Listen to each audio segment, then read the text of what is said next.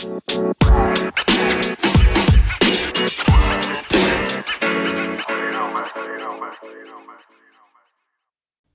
everybody, welcome to Galaxy CDs Rocks and Flips for the week ending November 16th, 2019. I'm your host, Ryan. We're going to talk about all things reselling. We're going to start, though, with a weekly recap of what my week looked like. Last week was actually pretty good. I had 62 orders that processed and sold, just about $1,100 in sales, so not too shabby. We'll take that. Some of the big hitters for the week: I sold a lot of 6 GE remote control switching relays. I picked these up at an estate sale. I honestly had no idea what they were. I was out in the garage and it was cold and miserable and there was just boxes of junk everywhere. But in this one tray, there were 6 of these little boxes with $3 price tags on them. And I thought, what in the world is this? So they took the time to put $3 price tags on. So I pulled up the comps on the eBay app and saw they were selling for anywhere from $20 to $25 a piece. So I figured, why not? I grabbed all 6 of them. It was 20% off that day, so I got them for a whopping $14.40. Threw them up just to see what they would do in a lot. Like I said, I had 6 of them. I threw them up there for $124.99 plus shipping. I figured I'd give it a couple of weeks and see what they did. If nothing happened, I'd part them out individually and see if I could sell them that way. But they were up less than 5 days and sold for the $124.99 plus shipping. So very, very good sale. Anytime you can take less than $15 and turn it into $125, that's a win in my book. So we'll take that. The second big sale for the week was a Microsoft Surface RT. This was a Gen 1 2 gigabyte. I found at a garage sale a couple of weeks ago. It was $5, I think, if I remember correctly. So when I picked it up, it, of course, would not turn on. I asked them if I could plug it in, plugged it in, powered it up. They hadn't wiped anything off of it. It still had all their information on it. I asked if I could go ahead and do a factory reset on it while I looked around at everything else just to make sure that it would, in fact, reset. It did, so I bought it for $5.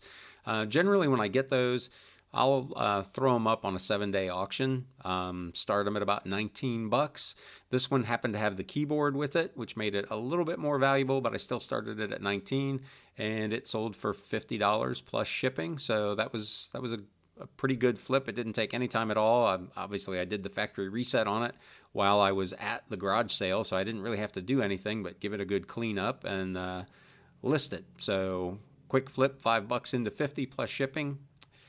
The next one, this one was $55. This is actually the second one of these I've had. I bought a lot of 50s through 70s era vintage science fiction paperbacks. There were about 650 books, I think, in this lot. And this was the second copy that I found so far of a 1969 Signet first printing of Philip K. Dick's Do Androids Dream of Electric Sheep? Which any of you who kind of follow science fiction know that is the book that went on to become Blade Runner. Apparently, this is in very high demand. The comps on it were around $50. I had one a couple of weeks ago I listed for $59 and took a best offer of $50. This one, when I listed it, the only other one listed on eBay at the time, the guy was asking $225 for. I threw mine up there for $69.99. Got a best offer of $55 in about 2 days, and I went ahead and took that plus shipping. So these paperbacks, I literally have about 75 cents a piece in, and that's the second one I've sold for $50+. So just those 2 books alone, I've recouped 20% of my original investment on those books. So it's been fantastic. I'm a big believer as a full-time reseller, which maybe is a little different than if you're part-time. I like big lots of little stuff. I've bought 600 DVDs and Blu-rays in a lot. I bought these 600 plus paperbacks. I recently bought over 300 cross-stitch pattern booklets. You can get those things super, super cheap. Again, these paperbacks were 75 cents a piece. The Blu-ray lot I bought, those were ended up being less than 35 cents a piece. I think actually they were about 27 cents when all was said and done. And they're not going to be individually big profit makers. A lot of these paperbacks I'm listing for $8 and $10, but when you got 75 cents in them, you're making 10, 15 times your money. And every now and then you get a big hit like that one that's 50 or 55 bucks. As a full-time reseller, I like having steady stuff listed. Now I've got almost 2,000 listings up, and hopefully by the end of this month, it'll be closer to 2,500. As a part-time reseller, you probably are not going to list that many items. You're not paying for a store. You really can't afford the listing fees to have that many items up. But as a full-timer, I can do that, and I can get some volume. I'm doing 4, 5, 6 a day, DVDs, paperback books, and CDs. That adds up to 50 or 60 bucks. With that, I only need to do 1 or 2 more sales a day of bigger items to end up with $100 or $150 a day, which is what I need to be able to kind of make some money. So that's kind of my philosophy, and I really like buying big lots of little stuff. Another good sale for the week. I found a 1980s era Charlie Brown Cyclopedia set. It was the complete set of 15 books. This was at an estate sale, and I've actually had this for a while. I bought this probably back in late August or early September, but I paid $10 for it. There are not a ton of them out there that are complete with all 15 books, and these were in very good condition. I originally listed this for $54.99. I had some watchers. Hadn't really had anybody had it up with a best offer, didn't really get any offers, so I threw one out there for $44.99 plus shipping and was able to sell it. So again, a case where doing those best offers sometimes pays some dividends. So $44.99 plus shipping on an original investment of $10. Other than that, probably my next big sale, and it's not a big one in terms of money, but it's really profitable. I mentioned that I bought that lot of cross-stitch books, and I had a couple, Tale of Benjamin Bunny and The Tale of Peter Rabbit, a couple of Beatrix Potter nursery rhyme cross-stitch books. They had 15, 18 patterns in each one of them. They comped pretty well, so I listed those individually for $12 and $13. I'm in the global shipping program. I got an offer from Japan for $11 and $11.50, so the two of them sold for $22.50. That was part of the lot that I bought. I got 310 of them for $45. So I've got about 14 cents a piece in these. So again, a 26, 27 maybe cent investment turned into $22.50 plus shipping. And it's a global shipping program, so I'm shipping it literally from where I'm at here in the Cincinnati area across the river to eBay's warehouse in Erlanger, Kentucky, and from there I don't have to worry about it. So that's a nice sale. If you're not using the global shipping program, I think I would probably challenge you to at least consider it. Your obligation essentially is to get the item in the condition that you state it's in, at least, to eBay's warehouse.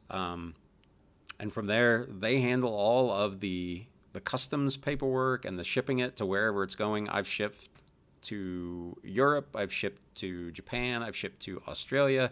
And essentially, you pay whatever shipping charge you would have paid domestically, so first class or media mail, to get the thing to eBay's warehouse. And after that, it's not your responsibility. If the item doesn't arrive, eBay eats that. You're not charged back for a missing item. So, the one caution obviously would be that you want to make sure you're not going to get an item not as described, because that could get to be a little bit of a pain. But as long as you're accurately describing your items, I'd strongly encourage you to at least consider the global shipping program. So that about sums up the big wins for the week. Like I said, it was about $1,100 week, so I will take that. My goal on a daily basis really is between $150 and $200 in sales. If I can hit that kind of number, I can make the kind of money that I need to pay my bills.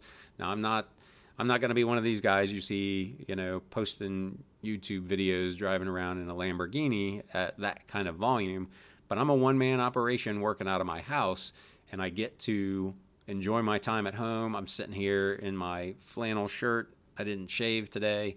I'm listening to my music, and I'm making money. So that's a trade-off I will make. I don't have to go into somebody else's place of business and make them money anymore. And I suppose you could make the argument I'm making eBay quite a bit of money with the fees that you pay, which leads me into my next topic, the eBay fee complaint.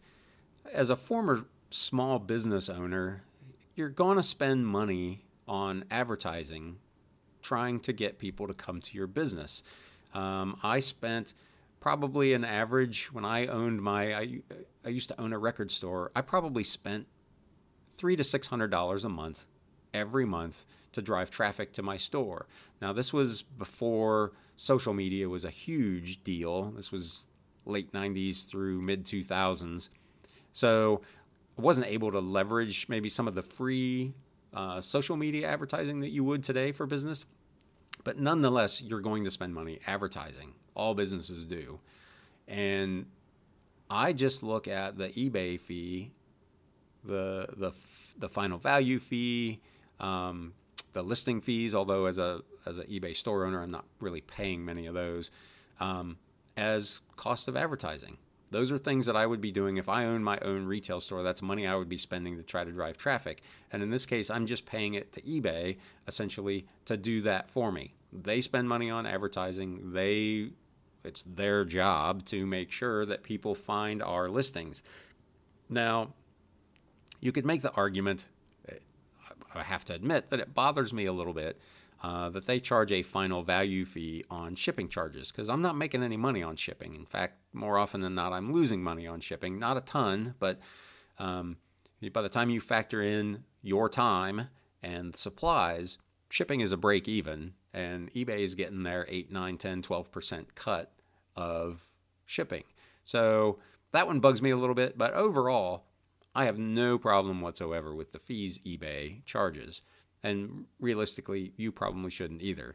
I will grant you that it's a little convoluted. I wish the fee structure maybe was a little more like Mercari's, where it's a flat 10% right off the top, and that's it. There's no listing fee. It's just 10%. Whatever the item sells for, they get 10%, and you're done. I kind of like the simplicity of that, but there's no comparison in, at least for me at this point, in the sales volume and the amount of traffic that I get from those two sites. I did almost $1,100 last week on eBay, and I did $45 on Mercari, and I have essentially the same listings. So you get what you pay for to a certain extent. I'd love to hear your comments about eBay fees. I know it's a real sore spot. Just fees in general, especially given some of the issues that eBay has had recently. But I'd be real curious what you think about the eBay fees. So leave us a comment. Let me know what you think of that.